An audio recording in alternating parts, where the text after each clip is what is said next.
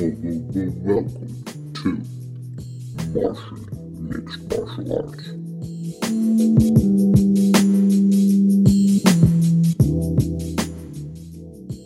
Wow. Wouldn't it be crazy if the aliens manufactured you to be a mixed martial arts fighter? They're like, let's see if we could just turn this I'm dude sure into a bad I'm sure motherfucker." if it would have happened, I would have been much better than this. Much better than this. You're the fucking champion. What are you Yeah, talking but about? if I would be alien manufacturer, I would be Superman.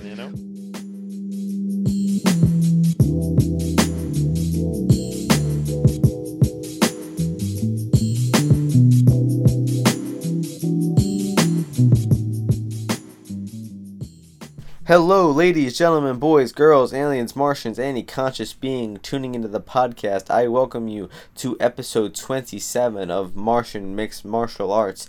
This week we will be recapping the UFC event that went down in Hamburg, Germany last Sunday, and we will be previewing the UFC card going down this Saturday, July 28th in Calgary, Alberta, Canada. We will also be talking about some of the news that happened in this week in the UFC, talking about the title shot announced between Tyron Woodley and Darren Till, Conor McGregor's court case, and other newly announced and newly canceled fights as usual. We'll get to that after we preview and recap the two UFC cards. To start things off, we are going to be talking about the UFC event in Hamburg, Germany. This card was a little underwhelming. We didn't expect much from it. It didn't have too many names on it. It didn't have too many interesting matchups. It looked pretty good from the odds perspective, from a betting look at things, but unfortunately, it didn't play out as well as I thought it would. AKA, I lost on the night. Not too bad though. Nothing to upset ourselves about. It was a couple decisions that could have gone either ways. Only one or two square plays, nothing to be ashamed about. But we'll start things off talking about the UFC Fight Pass prelims. We had Ling Pyongyang defeat Damian Stasiak by decision, 30-27 on one card, then 29-28. This was just a terrible judging. There's no way this guy won 3 rounds of this fight. There's no way. He was taken down a lot. He lost 1 round for sure. I thought he really lost 2 rounds, but Damian Stasiak was one of the people I lost on. Thought it was. It was a razor thin decision. I knew that going into the scorecards, it was going to go either way, and there was no real argument about it because it was so close. But 30-27 is just inexcusable. The next fight we had, Darko Stosic defeat Jeremy Kimball by knockout in the first round. This Jeremy Kimball guy is just a wimp. He bounced around on his feet like he was scared for a while, shot for a terrible takedown, and Stosic just reversed it and hit him with one shot and pretty much just made Kimball turtle up, and the fight was over. Stosic looks like a pretty terrifying guy. Wherever he's, Polish or something like that. It's a terrifying dude. Looks jacked to the gills. Next fight, we had Manny Bermudez defeat Davy Grant 1 minute into the fight by triangle choke. Manny Bermudez rocked Davy Grant pretty hard with a punch and then finished it off with a beautiful triangle. Manny Bermudez's submission was the most likely outcome of the fight. It was actually favored to happen by submission, which is pretty rare because Davy Grant lost 3 or 4 of his fights by submission, and Bermudez had won a lot of his fights by submission, so not totally unlikely, but beautiful submission. Then after that submission, we had 9 decisions in a row. That's right, 9 decisions. Not the most exciting night of fights or afternoon of fights because it happened at Eastern time around 2 p.m. The main card started. So the next fight we had Alexander Rakic defeat Justin Ledet by decision. Rakic it was one of the biggest point differentials in UFC history. He won 30-24, 30-24, 30-25. So just an absolute beatdown by Rakic. He was taking him down and beating Justin down. And, pretty good performance from him. I think they both dropped down from heavyweight, and looked like Rakic looked better, and Ledet kind of struggled a bit. He looks like he sacrificed some of his attributes that were better at heavyweight. He was, I believe, undefeated at heavyweight before this fight. Let me double check that. Or he was, undefeated overall, 9-0, and 3-0 in the UFC at heavyweight too. So kind of unfortunate that he dropped down, I guess. Next fight, we had Nirmani defeat Khalil Taha by decision. Just a dominant wrestling performance from Nirmani. Same thing in the next fight. We had Barlos Fabininski defeat Emil Meek. Again, just takedowns. Not too much activity on the ground from Fabininski, but he showed some pretty dominant wrestling. I didn't really watch these two fights too closely, man. They were dragging on. I watched the main card more closely, but these Fox Sports 1 prelims were some of the most boring fights ever. Damir Hadzovic defeated Nick Hein by split decision. Really close fight. It was not much takedowns really. Like, Nick Hein is probably the superior grappler, and just for some reason doesn't really use his takedowns. Has really low output striking, so not really surprised on the split decision. Most people seem to agree that it should have gone Damir's way. I didn't have any quarrel with it. Didn't have any bets on these fights. Moving on to the main card. One of the good plays of the week was Nasrat Hakropas defeating Mark Diakese by decision. Just a dominant striking and grappling performance. Nasrat looks super improved in the past couple months. I think this might have been he had a lot of canceled fights, so that might have contributed to his improvement. So he looked just absolutely tremendous. Had good cardio and just beat Diakese down. So good play on the underdog there.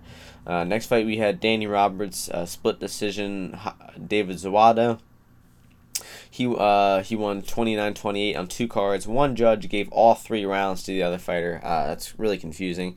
David Zawada was a 3-1 underdog at some point, which is when I made a play on him because Danny Roberts just didn't deserve to be a 3-1 favorite. So made the play on him, and it was a good play. Honestly, not really too ashamed that it lost. He shouldn't have been 3-1. It was definitely a good bet. I mean, it went to split decision. He had some good grappling exchanges. Danny Roberts looked like he looked like a wimp a lot of the time in this fight, and his facial expression looked like he was just exhausted and surviving, and unfortunately the judges didn't see that. They saw his minimal striking, which won him the decision. Next fight, we have Marcin Tybura defeat Stefan Struve by decision, 30-27 on 2 cards, 29-28 on the other. I don't know which round Stefan Struve won. Tybura just, boxed him up on the feet, was able to take him down and beat him up on the ground and control him on the ground. Stefan Struve just looked terrible, and Marcin Tybura made a play on his minus 3.5 points, which it cashed because he won by 8 points. So good play on Tybura there. I knew Stefan Struve has never improved in his life and is just a terrible, terrible fighter. So always bet against him. Next fight, we had Abu Azaitar defeat Vitor Miranda. Not too impressive of a performance. The 30-27 on 2 cards, 2-1 on the other. Not much to say about this fight. Moving on to the co-main event, Corey Anderson defeated Glover Teixeira 30-27 on all 3 cards. Just a dominant performance where he was boxing up Teixeira. Teixeira we thought had some of the best hands in the UFC. He always had very good technical boxing, but Anderson was just a much quicker and powerful fighter here. His striking looked better. He was able to take Glover down, came in on short notice, and wins the decision on this one. Really dominant performance from Corey Anderson. Kind of, propelled himself to the top 10 of that division, in my opinion. And in the main event, we had Anthony Smith dismantle Mauricio Shogun Rua in 90 seconds with a barrage of elbow and punches and just a brutal knockout from Anthony Smith. Shogun, a lot of people were pretty confident, not pretty confident, a lot of people were playing Shogun as an underdog. Not too many people laying the juice on Anthony Smith at 2-1. And but the line shrunk in as the fight got closer, and Smith probably got bet down to minus 150, somewhere around there. So it would have been a good play to play him at that, honestly. But lost on Shogun. Like I said, that was probably a square play considering I don't know, just not really respecting Anthony Smith. A lot of people didn't do that, but he showed that he can definitely beat these old champions who are 38 years old, which like to see him against some younger competition next. But like I said, pretty disappointing card. It was like tied the record for most decisions ever. With 10 decisions, really long card, 7.5 hours for like the second or third week in a row. So this week in Calgary, we're in for just as long of a night. We have 13 fights on this card, 5 on the Fight Pass prelims. At least we only have a 4-fight main card. Some people would probably, only tune in at 8 p.m., but I'll be, probably tuning in around 4:30 or 4 o'clock to catch the first fight, which is going to be Devin Powell versus Alvo Herrera. Both these guys are, very, everyone knows that they're not UFC level. It's kind of questionable why they're still in the UFC. They're, tough guys just kind of sticking around, waiting to run out their contracts. So not really much of a prediction on this fight. This card is incredible on paper. Looking at the Tapology rankings, some of the rankings on this card we have, the main card, for example, has the number 2 strawweight in the world versus the number 6 strawweight in the world, the number 3 featherweight in the world versus the number 5 featherweight in the world, the number 3 lightweight in the world versus the number 4 lightweight in the world. Just top of the line competitors. Excellent matchups. Good matchmaking. It should be a really good card, and throughout the card we see similar matchups. We see similarly ranked people, matching up with one another. So not too many squash matches on this card. Looks like we're going to have a lot of competitive matchups. It's honestly hard to pick a lot of these fights from a betting perspective. Haven't really made too many plays yet, and might not end up making any. We'll see. Maybe the night of we'll make some more plays. But so I'm not going to have much of a comment on Devin Powell and Herrera. Moving on to Randa Markos versus Nina Ansaroff. A rare time when a low level, mid level women's MMA matchup is interesting. Both these girls, aren't bad. They have things they do well. Nina Ansaroff is a good striker. Her striking is pretty underrated. She's got good Muay Thai. She beat Angela Hill pretty decisively with her striking. She gave Justine Kish a hard fight. She defeated Jocelyn Lindbarger with a rear naked choke. She's got some good skills. She's training at ATT with her wife, the UFC champion Amanda Nunes. So she's probably getting in a lot of good training, and she's improving a lot in her fights. Randa Markos is a good decision fighter. She's a good grinder, decent wrestling, decent takedowns, wins a lot of fights against lower level competition. She's usually a pretty safe bet by decision if she's facing anybody lower ranked than her. But I don't know. This fight is, I think, it fares a lot better for Ansaroff. Ansaroff's got good striking. She knows Markos is going to want to take her down. She's probably been working on her takedown defense nonstop. Both these women's records are 8-5. That's kind of funny.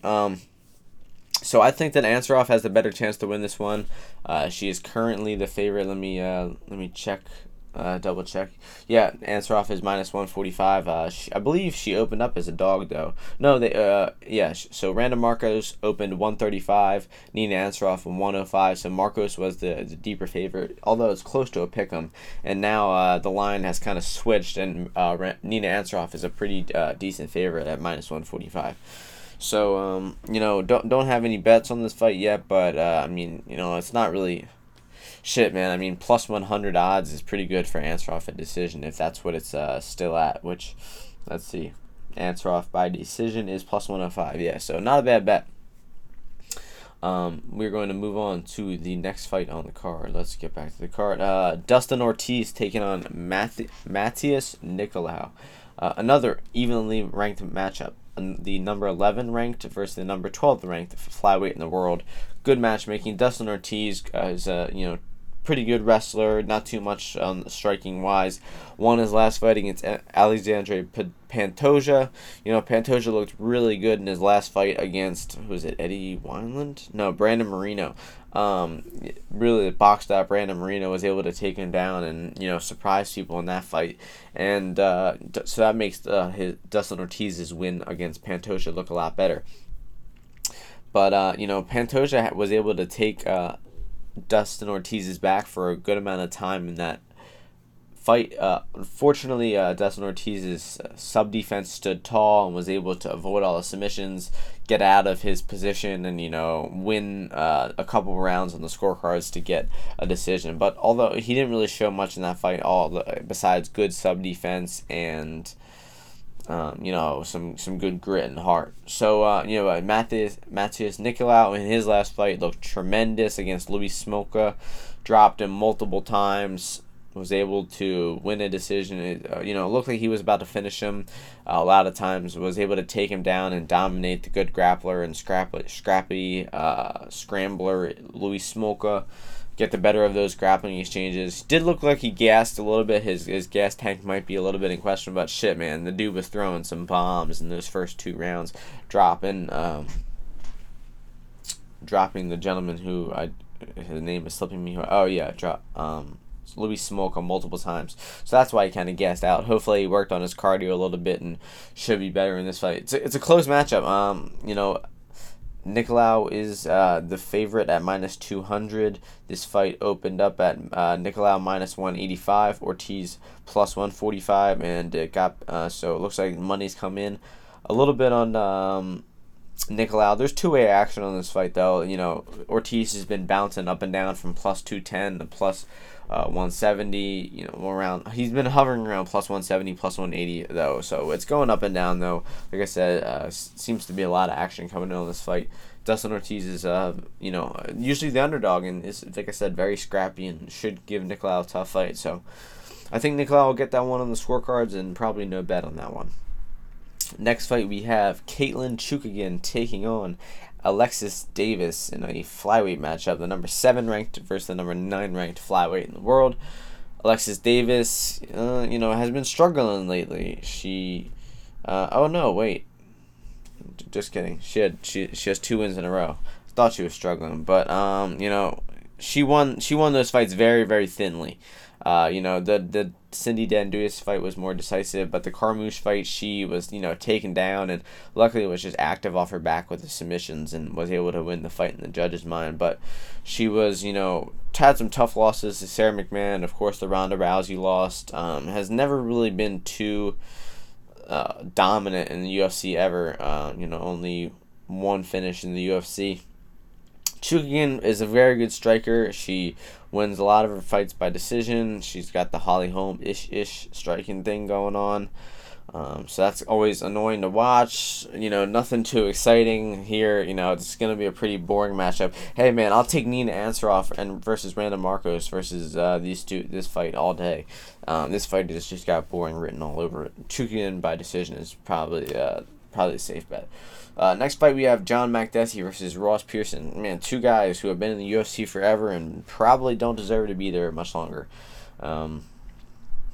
Makdessi beat Trujillo in his last fight. Has dropped a couple fights to Cerrone, Yancy Medeiros, Lando Venata before that. Has been really struggling. He's been in the UFC for a really long time, in and out of the UFC.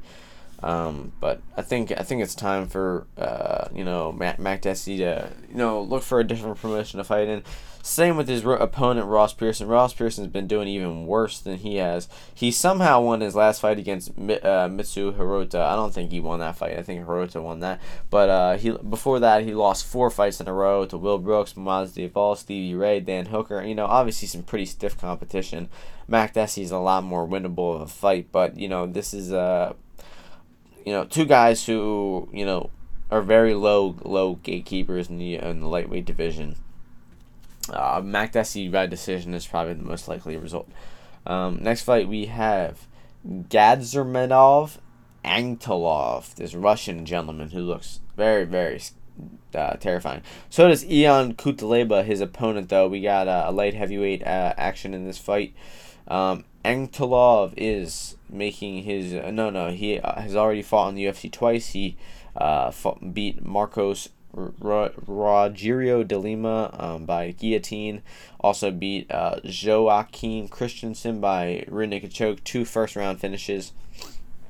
He's also beat some pretty stiff competition over in Russia, over in ACB. Obviously a very legitimate promotion, as we know. Some cans. He beat some lower level competition, but also has some good wins over decent level competition as well. Cutelaba also has wins over good competition, better wins in the UFC, I would say. He's beat Jonathan Wilson and Luis Henrique de Silva. Lost to Cannonier and Serkinov.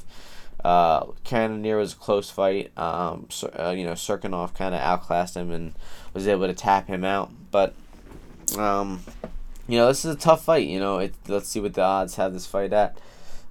We have Anktilov at -160, Cutelaba plus 140. This fight's pretty unlikely to go to decision. Someone's probably going to go down in this fight. These guys are pretty heavy hitters and, also got some decent submission game behind them. So this one's probably going to be finished. And, I guess I would lean Anktilov, but not really confident. The next fight we have Islam Makhachev taking on Kajan Johnson. Kajan Johnson is on a little bit of a winning streak. He had a pretty scrappy win in his last fight. A hard-fought decision against Stevie Ray, split decision. And he was a fighter who, kind of shamed the crowd for booing him. He's like, we're some of the best athletes in the world. How dare you boo us? We just put on a great fight. So I like the dude. He's, a decent fighter too. It was, like I said, a hard-fought win. 4 wins in a row. Not over the best competition. Over a very long period of time, he struggled with activity a little bit. Islam Makhachev is a very good fighter himself. Has only lost coming to Adriano Martins by knockout. Has won 3 fights in a row against Chris Wade, Nick Lentz, and Gleison Tibau. Knocked out Gleison Tibau in 1 minute in his last fight. A lot of guys haven't been able to finish Tibau, and he did it look pretty easily. I think that the odds in this one are crazy. We have Islam Makhachev at -700, Kajan Johnson at +500. Man, I mean, Makhachev is good, and I think he should be the favorite, but Kajan Johnson should not be +500. I think a bet on him is definitely worth it. We've seen -700 guys lose before in Paul Craig and Ankalev, and there was another example of it too that's slipped my mind. But these guys are just over juiced. Makhachev should not be -700. The dude is a good fighter, but he hasn't really shown his full potential in the UFC, I think. So the fact that the line is this juice is crazy and totally worth the play on Kajan Johnson in my mind. Next fight on the card we have. Let's go back to the card. Hakeem Dawodu taking on Austin Arnett. Hakeem Dawodu lost his UFC debut to Danny Henry in about 25 seconds, right?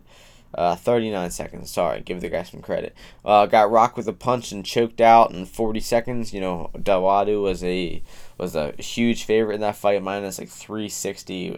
Was coming in 6-0, looked really good in World Series of Fighting.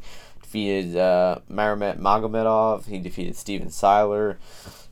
Showed good striking in that fight. Was able to stuff takedowns. Got some has some nice finishes. Only 1 decision win on his record. Was really finishing guys on the feet, and all of a sudden he comes in and gets smoked by Danny Henry as like a 3-1 underdog. So, pretty demoralizing performance, honestly. Unfortunately, his opponent Austin Arnett not really too good. Lost to Brandon Davis on the Dana White's Tuesday Night Contender Series. Somehow, he must have filled in on this fight for short notice against Corey Sandhagen, because he lost on the Contender Series and then had his next fight in the UFC. So it must have been a short notice fight that he came in, lost via TKO in that fight. Is now getting his last chance. Seems like they're trying to get maybe Dawodu back on track and an easy win. So, Dawodu is the deserving favorite in this fight. He's -360. Again, I think it's a little steep, but I really can't see Austin Arnett winning this one. So I guess the line is, fairly accurate, but I wouldn't really lay juice on either one of these guys, but if I had to, obviously it would be the underdog. You really can't trust the guy who got dropped and choked out in his last fight with minus 360 odds. Next fight, we have a very good matchup, and Alex Morono, taking on Jordan Meehan. Jordan Meehan, he is 28 years old, and he has 42 professional fights. Just an incredible resume. Struggled a little bit, lost a couple fights against Thiago Alves and Emil Meek, and retired. Ended up coming back pretty soon after. Lost the decision to Bilal Muhammad. Unfortunately, got back on track against Eric Silva at the end of last year.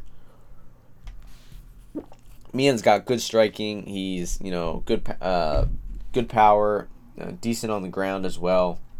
Morono is definitely better on the ground though. I believe he is a jiu-jitsu black belt. He trains at Gracie Barra, infamous jiu-jitsu gym.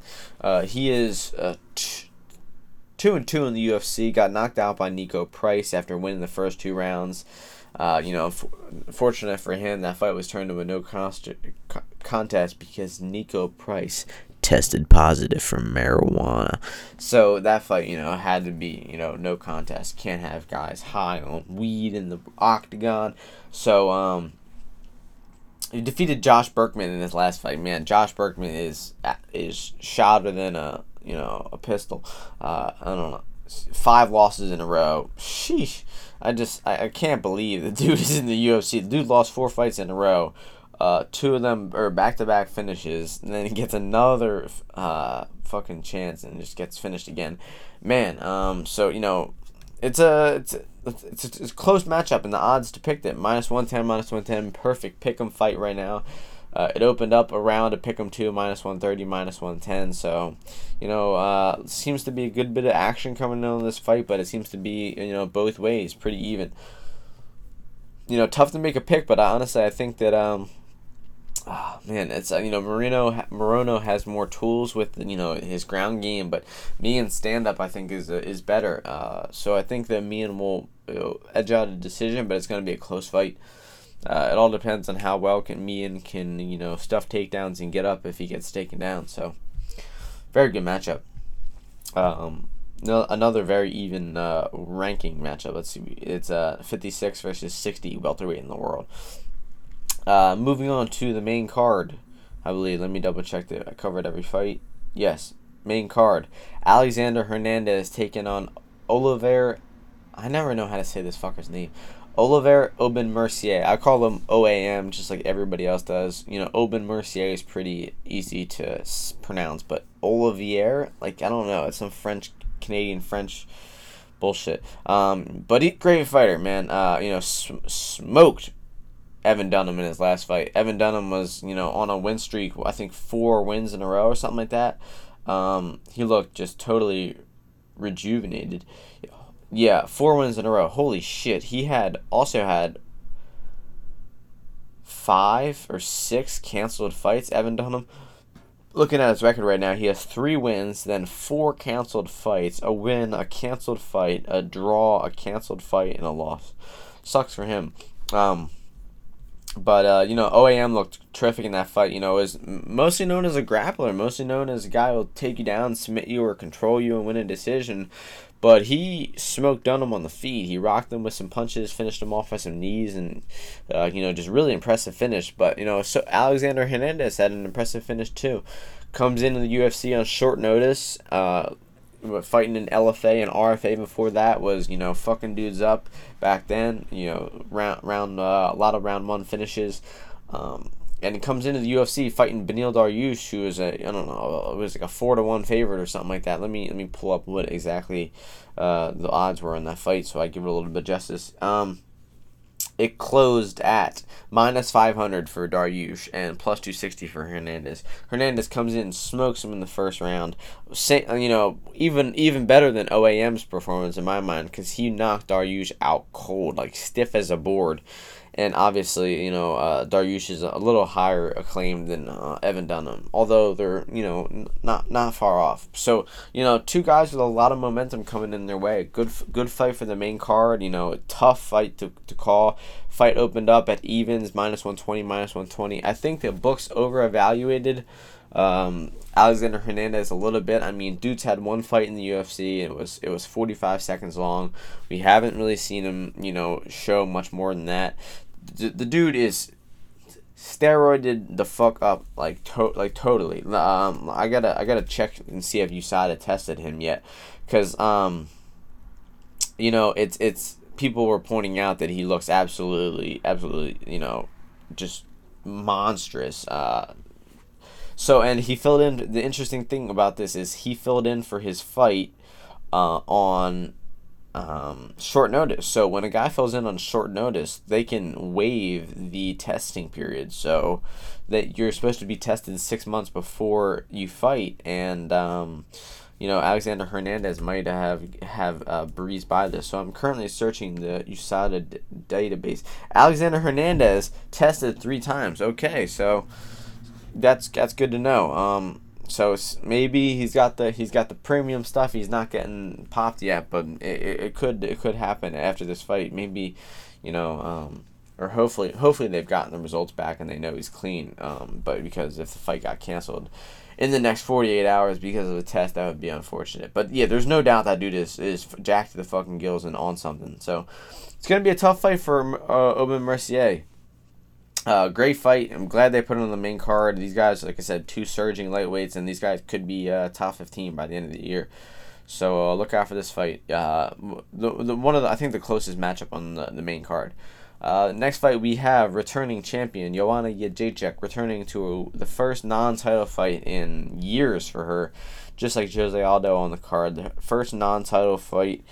Let's see, since March of 2015. She was the most dominant strawweight champion in history. She, defended her belt, 5 times. Just an incredible champion. Some of the best striking in UFC history. The highest output, the most accurate, the best leg kicks, best jab. Just incredible striker.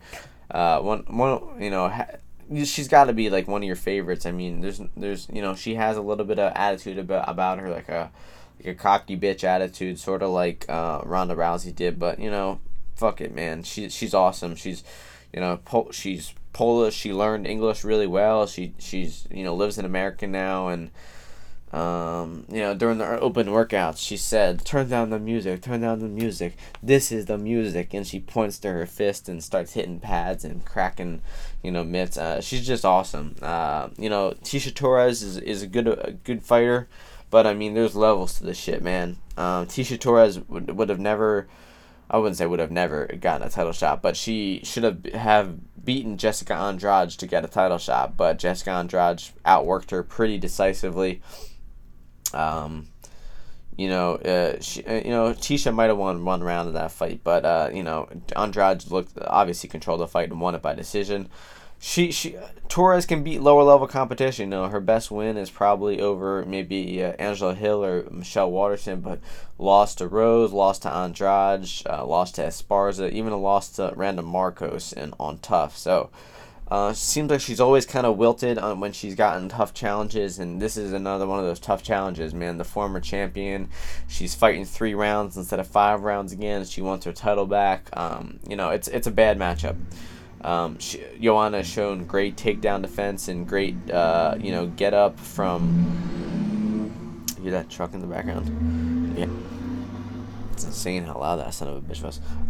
Hope you can hear it, or else you're gonna think I'm crazy. But she's has been able to defend takedowns against Claudia Gadelha, who's one of the best wrestlers and jiu-jitsu practitioners in the division. And that was a 5-round fight, though. Joanna was taken down in the first 2 rounds of that fight and lost the first 2 rounds, and then came back and won the last 3. That was 5 rounds. This fight's not 5 rounds, so Tecia would probably want to replicate something like that, but I give her chances of replicating that game plan. Very, very low chance of happening. Tisha has never looked as good as Gedalia, never been as good, aggressive, and as good of a wrestler, and as dominant, and as much of a physical presence. Tisha probably weighs 125, 130. Gedalia probably weighs 135, 140 on fight day. So huge difference. I think Joanna is gonna win this fight pretty easily. Might even finish her. Minus 280 for her. That sounds fucking good. She dropped down all the way down to minus 260, I think, which is incredible price. I mean, I've never bet on more than a 200 underdog in my life, but I wouldn't disagree with a play on Joanna here. She opened up at minus 385, and now she's minus 280. So the fact that much money is coming in on Tecia Torres is incredible. I mean, I really would like to hear from some of the people who think that Torres has a good chance of winning this fight. So, cheering for Joanna, big on this one. Like I said, I think it's a really favorable matchup. I think she even might be able to finish Tecia Torres if Tecia, gets frustrated getting her takedown stuffed and whatnot. I think Joanna could pour it on her and get the finish in the second or third. So, hoping that happens. Might even make a play on her, second or third round if you can get some good odds on it. But, I mean, the Joanna decision line is probably minus 120 or something like that, minus 150, yeah. So, I don't know. I don't like that play. I think Joanna's out for blood here. I think she wants to finish this girl. I think that she'll chase the finish. We've seen her finish, not finish lesser fighters. Valerie Letourneau, Karolina Kowalkiewicz. Kovacevic is obviously, very good. Andrade's very good. But, we've seen Joanna kind of coast to a decision and not really pour it on. So hopefully she doesn't do that here. Hopefully she chases this finish and gets back in title contention soon. Also, former champion Jose Aldo competing in his first non-title fight. If you thought Joanna's title fight streak was good at 3 years, this is Jose Aldo's first non-title fight in 9 fucking years. Jose Aldo, one of the greatest of all time, has struggled a little bit lately, losing back to back against Max Holloway, who we've, since learned is one of the pound for pound greats and has kind of replaced Jose Aldo as the featherweight king. We see, of course, the knockout loss to McGregor kind of changed him a bit. He bounced back very well against Frankie Edgar, but it seems like Max Holloway, just really beat the brakes off Aldo. I mean, it doesn't seem like it's a fucking fact that he beat the brakes off of Jose Aldo twice. Yeah, very similar. The first fight, Aldo was winning until he got clipped in the third and beat down for 90 seconds until the ref mercifully stopped it. The second fight, Max really had his number from the start. It was, a short notice fight for Aldo. He was training for a 3-round fight at the time. And stepped in short notice to face when Frankie Edgar got hurt. And, so he just lost that fight really badly. Again, the same way, just dropped in the third and mercifully beat down, really, hard to watch at some points. So how well is he going to bounce back from that? He got, like I said, 2 beatings of the lifetime back within 6 months, and that was only a year 13 months ago. So in the past 13 months, he's gotten knocked out brutally twice. So who knows how he's gonna come back from that? Like I said, we've seen him bounce back from the Conor McGregor loss very well. And he put on one of his best performances ever against Frankie Edgar. Put on like a striking clinic. He's probably gonna look to do the same thing against Jeremy Stephens on Saturday night. He's going to look to stay at range. He might unleash some kicks because he knows that Jeremy Stephens is not going to look to take him down. He didn't really kick much against Frankie Edgar because he knew that Frankie Edgar would try to take him down, which Frankie Edgar is very good at, is catching kicks and capitalizing on takedowns. So that's why Aldo didn't throw many kicks in that fight. But, I think he'll go back to his kick-heavy game plan. I don't think Jeremy Stephens does too well with leg kicks. Going to look to chop the legs, work the hands, stay at distance. Jeremy Stephens is going to look to close distance, throw power shots, go for the knockout. He wants to knock out Aldo. He said this, he said he wants to put have like a statement win, get himself as the number one contender for sure, after Brian Ortega, But, there's a mess at the top of the featherweight division. I'm going to talk about it real quick. Max Holloway, days of featherweight might be over. Max Holloway, the featherweight champion, struggled to make weight in his last fight. He suffered some concussion-like symptoms, might have gotten knocked out in sparring, and, looked all loopy on fight week. Got the fight, canceled 3 or 4 days before the event. Had some trouble cutting weight for a 155 fight a couple months before that. So, I mean, Max is absolutely gigantic. An excellent point is Max Holloway joined the UFC when he was, I believe, 21 or 22 years old. And, he was 145, fighting at 145 back then. You're not the same size, when you're 21 or 22 as you are when he might have even been younger than that. His first fight in the UFC was in February of 2012, and he's 26 right now.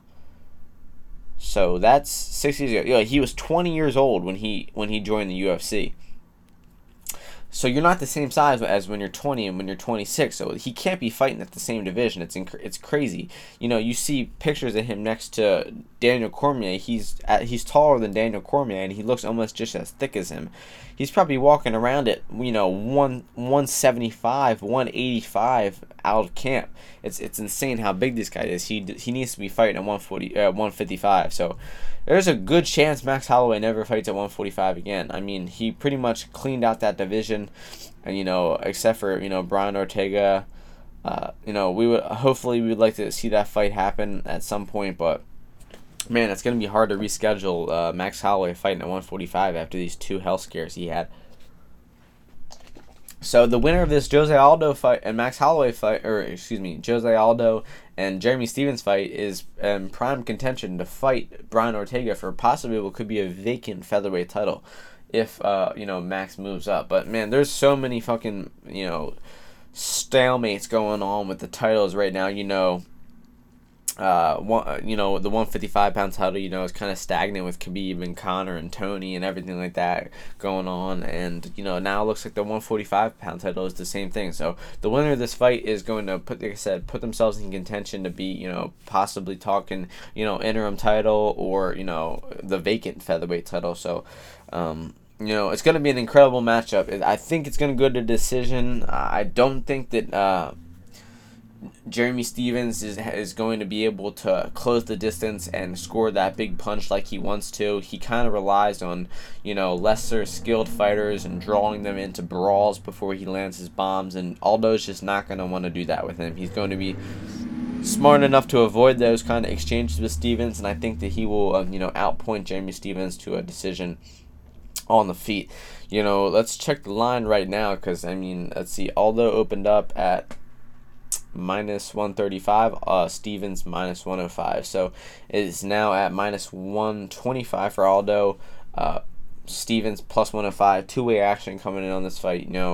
Aldo decision line is currently, let's see, plus 115. That's a hell of a fucking line, I'll tell you right there. So it might be worth the play on that, and really looking forward to this fight. Wouldn't be mad about either guy winning. I think Stephens has been on a run lately. He's been in the UFC for a decade. He's been knocking on the door of a title shot, and he really deserves it. And I think this is his time to get it. Although Jose Aldo being one of my all-time favorites, I I don't want to see him lose. I don't want to see him run. I don't think he has anything left to run for the title again, but I just don't want to see him lose, and I think this is a really scary matchup. A ballsy move by Jose Aldo. He could have took an easy fight, but man, he took one of these up-and-coming contenders who's knocking dudes fucking senseless, and he's not scared. So Aldo must be confident in himself still. His team must be confident in him. He must be healthy, and I think that Aldo is gonna be able to pull this one out. Also, his line at minus 125 is excellent, so might be worth a bet on his money line.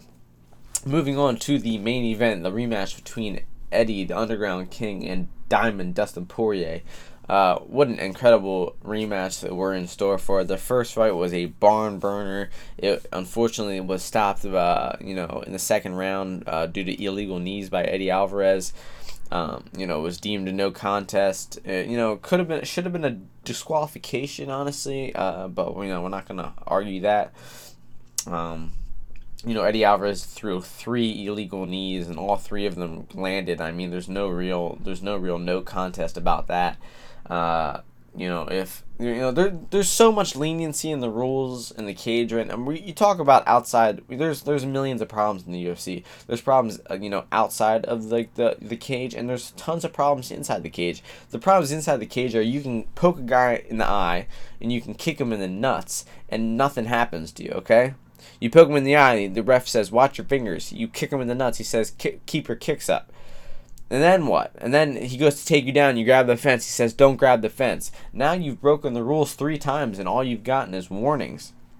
Now, if you poke him in the eye again, you might risk the ref taking a point. But still, man, you could probably poke him in the eye again. He would stop the fight and, be like, yeah, 5 minutes. Hey, watch your fingers. This is your last warning. I'm going to take a point next time. He's like, all right, so now you got 2 eye pokes, you got a kick in the nuts, and you got a fence grab.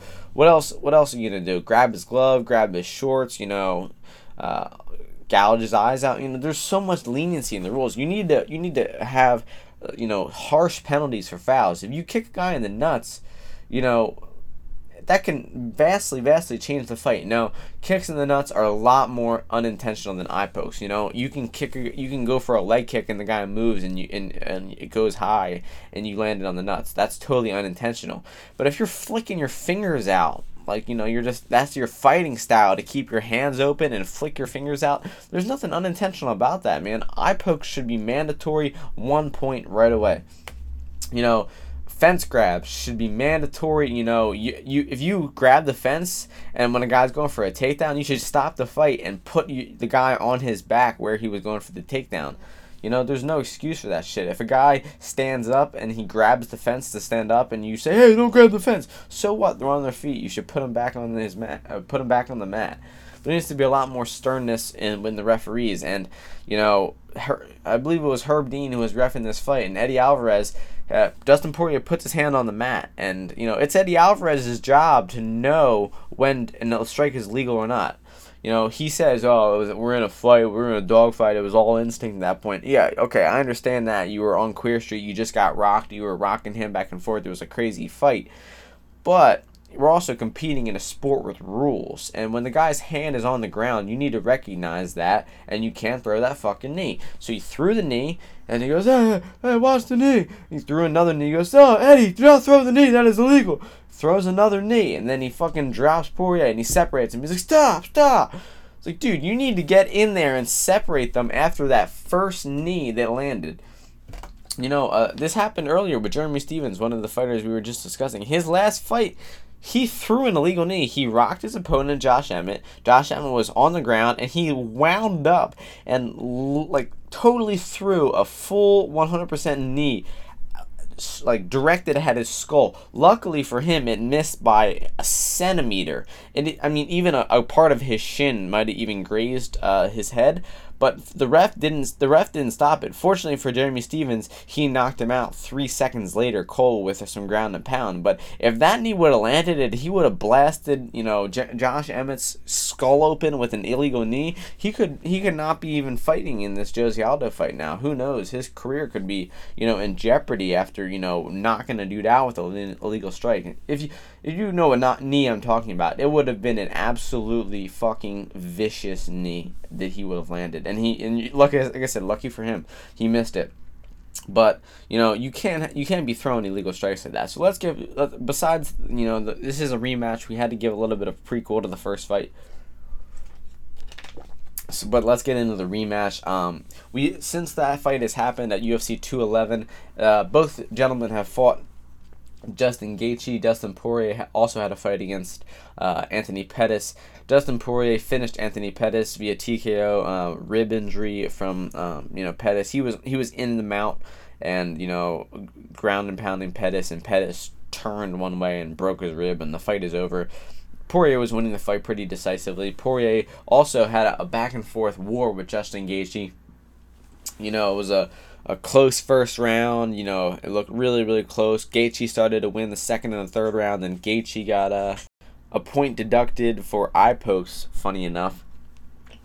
And then the fight became a lot more interesting. I remember watching this fight live. I was on Dustin Poirier's knockout line before the fight. I bet on Dustin Poirier in the third and the fourth round. And man, I was so excited for this fight, and I knew how it was going.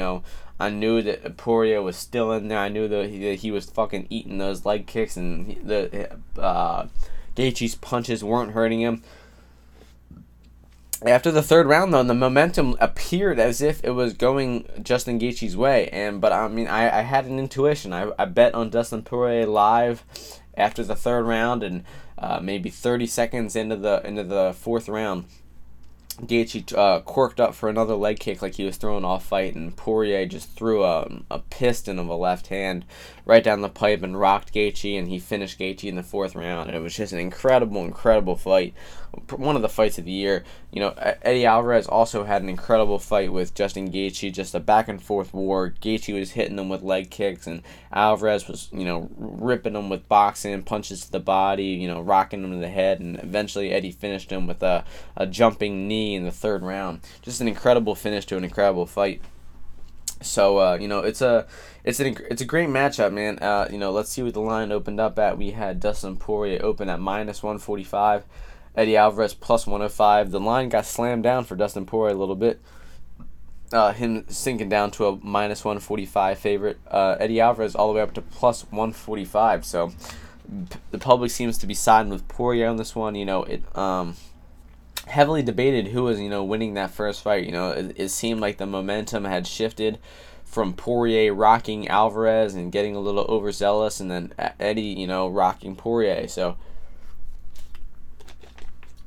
this fight could go either way. It's a very close matchup. Honestly, I think that Dustin Poirier improves a little bit better than Eddie.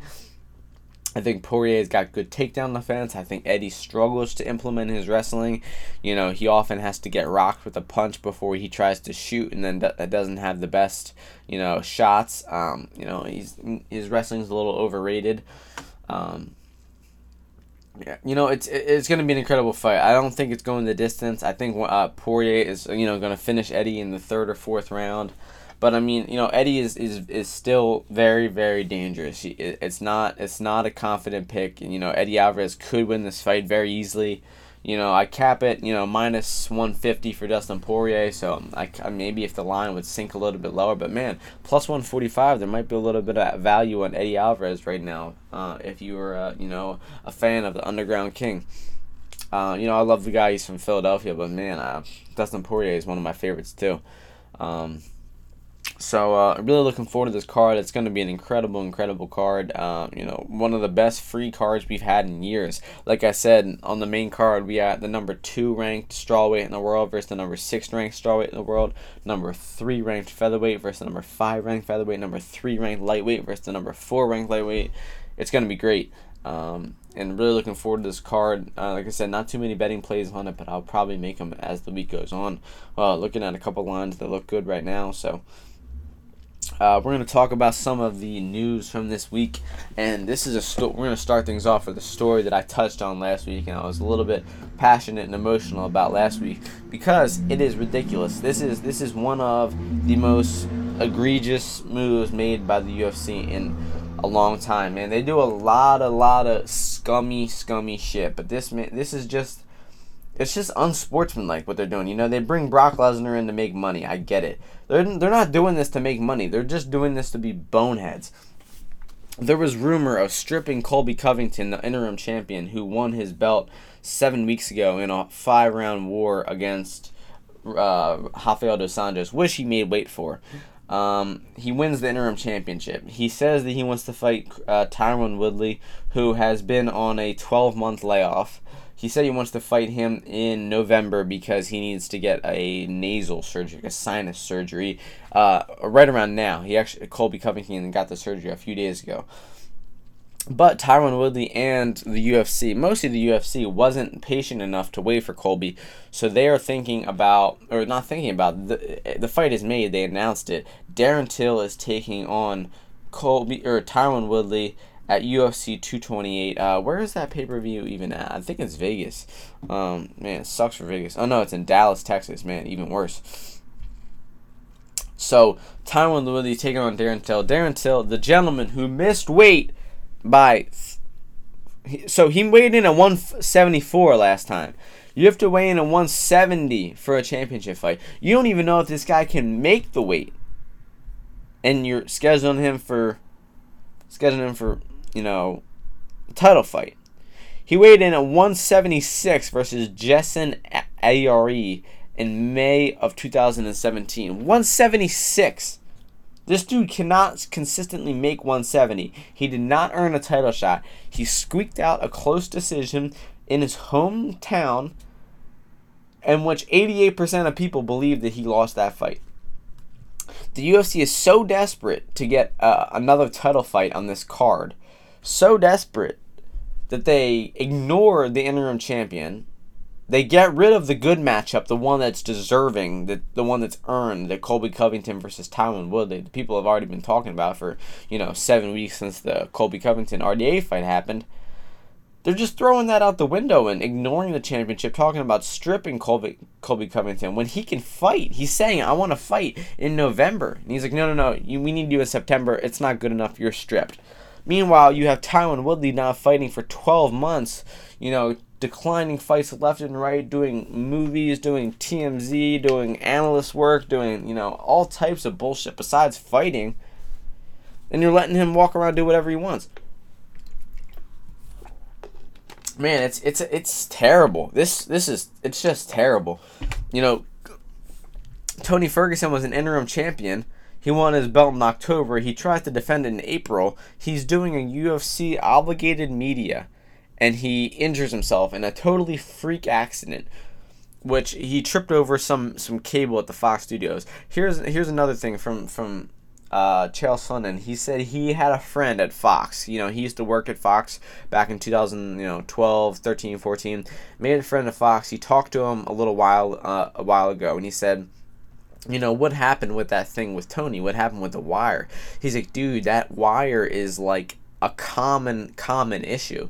He's like, we're at the Fox studio, we're running cables all over the place, they're streaming HD around, all around the world. There's, cables going every which direction, and they had like this mesh, padding carpet over this huge wire, and he says people often trip on it, often trip and fall on it. So they have their champion a fight 6 days away, and they take him to the studio, and he trips over this wire, injures himself, tears his knee apart, and then they take his interim title away from him because he got injured a week before his fight doing an obligated, a UFC obligated media.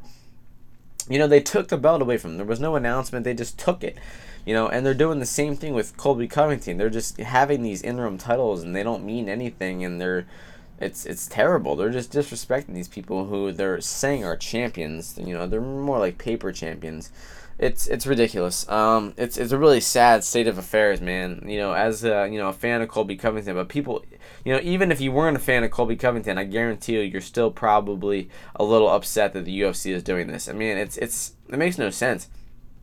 It's like I said, it embodies a lot of the problems that are wrong with the UFC. The UFC, I said it has about 5 main problems. I think I'm not saying it's in one order. I said weight cutting is one, unofficial rankings and random title shots, fight cancellations, fighter pay, and there's no common rule set and bad judging.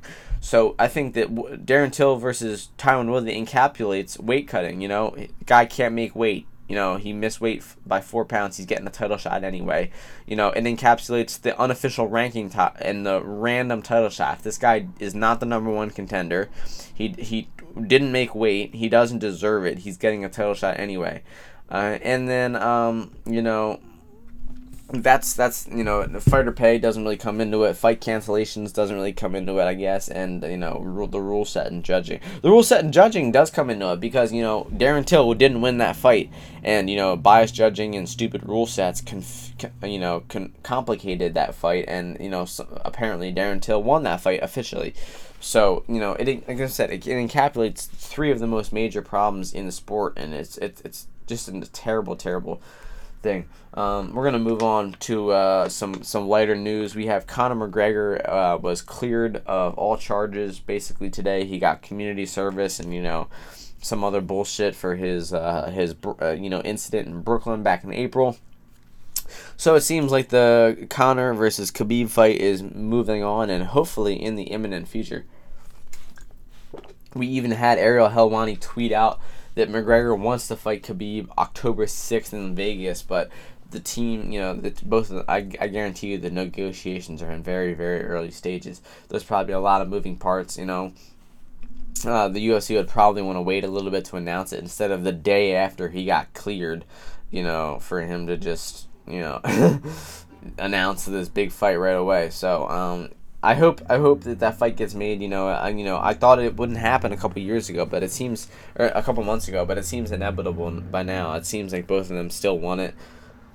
It seems like the UFC is going to, obviously want it. It's a huge money fight.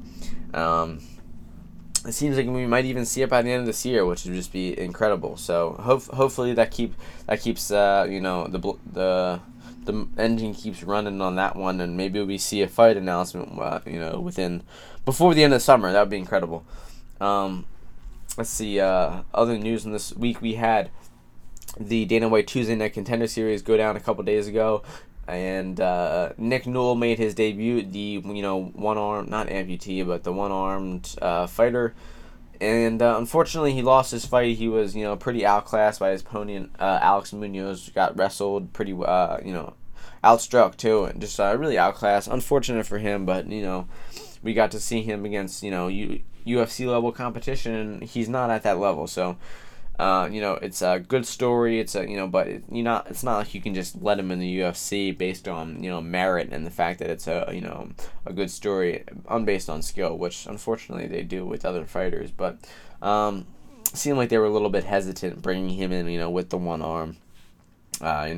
It could possibly attract some negative attention, but who knows?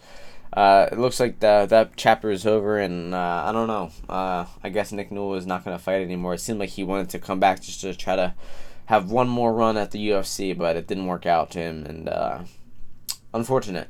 Let's see. We had a lot of call-outs going on with Israel Adesanya. He talking about who he wants to fight next.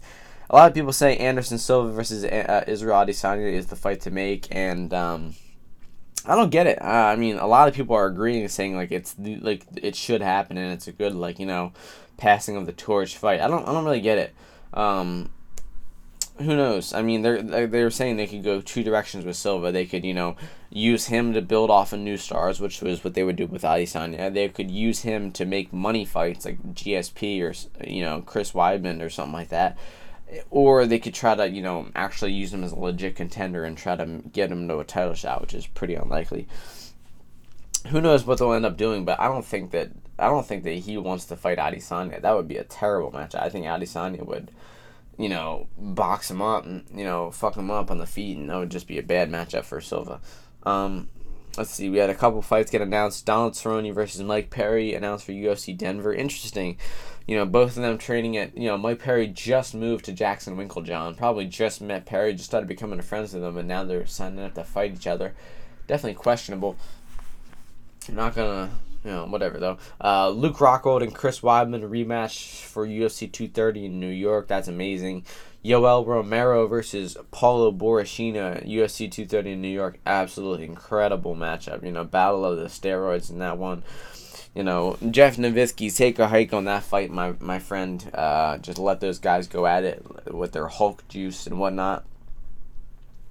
Let's see what other... We have Korean Zombie, Chan Sung Jung taking on Frankie Edgar at the main event in UFC Denver on November 10th. That is...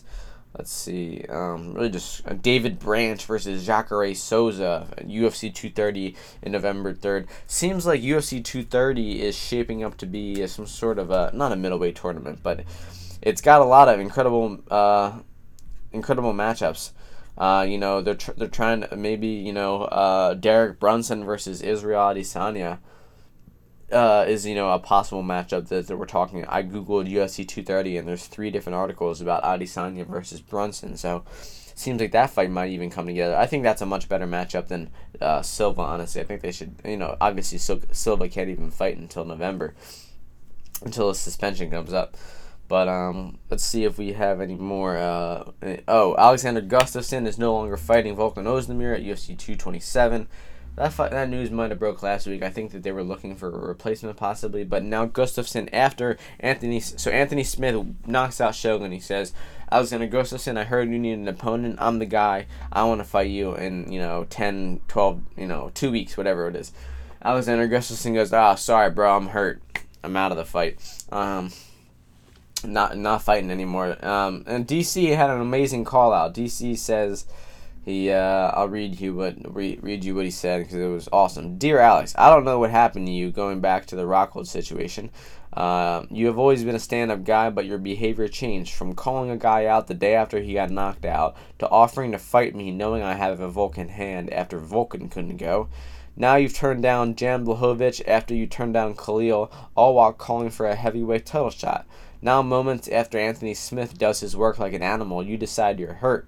Man, I respect you as a fighter, and I will always be grateful for October 2nd, 2015, but you and I won't share the octagon again. I am disappointed in who you've become. You are so entitled, man. I can't deal with delusional people. Good luck recovering. Our time has passed. See you from the commentary table, DC. Man, DC is the fucking man. That was so poetic. I mean, he's, turning down fights. Oh, that guy's not high enough ranked. That guy's not high enough ranked. And then, a guy who would be technically high enough ranked says he wants to fight him. He goes, I'm hurt. And the whole thing he did with Luke Rockhold. Luke Rockhold got knocked out at UFC 221, and the day after, Alexander Gustafsson was like, yeah, I want to fight Luke Rockhold. Like, dude, he literally just lost last night. What are you talking about? It's just incredible. That guy does seem pretty delusional at this point, turning down fights left and right. He's only fought twice in 2 years, a lot of Confucius stuff going on there. So, I think that'll be all for this podcast. I don't see any other stories or matchups that are looking to be announced. Like I said, I'm looking forward to this week's card. I'm going to go with, I'll run down the picks for this week. I'll go with Devin Powell by decision. Nina Ansaroff by decision. Matheus Nicolau by decision. Caitlin Chukagian by decision. John Makdessi by decision. Oh boy. Anktilov by finish. Dawadu by finish. I'll go Makachev by decision. Jordan Meehan by decision. Mercier by submission. Joanna by knockout. Aldo by decision, and Poirier by knockout. So, looking like a lot of decisions, but, like I said, a lot of good matchups, a lot of even matchups. Should be an excellent card after kind of a slow week the week before in UFC Hamburg. And we got UFC 227 going down the week after this, so we'll be making an episode for that. Hopefully, I'll try to get a guest on that episode. Haven't had a guest in a couple weeks, but like I said, for the pay-per-view, hopefully I'll try to get someone. And thank you all for tuning in to episode 27 of Martian Mixed Martial Arts. And ladies, gentlemen, boys, girls, aliens, Martians, any conscious being tuning in the podcast, I thank you for tuning in, and I will catch you before UFC 227 next week. Peace.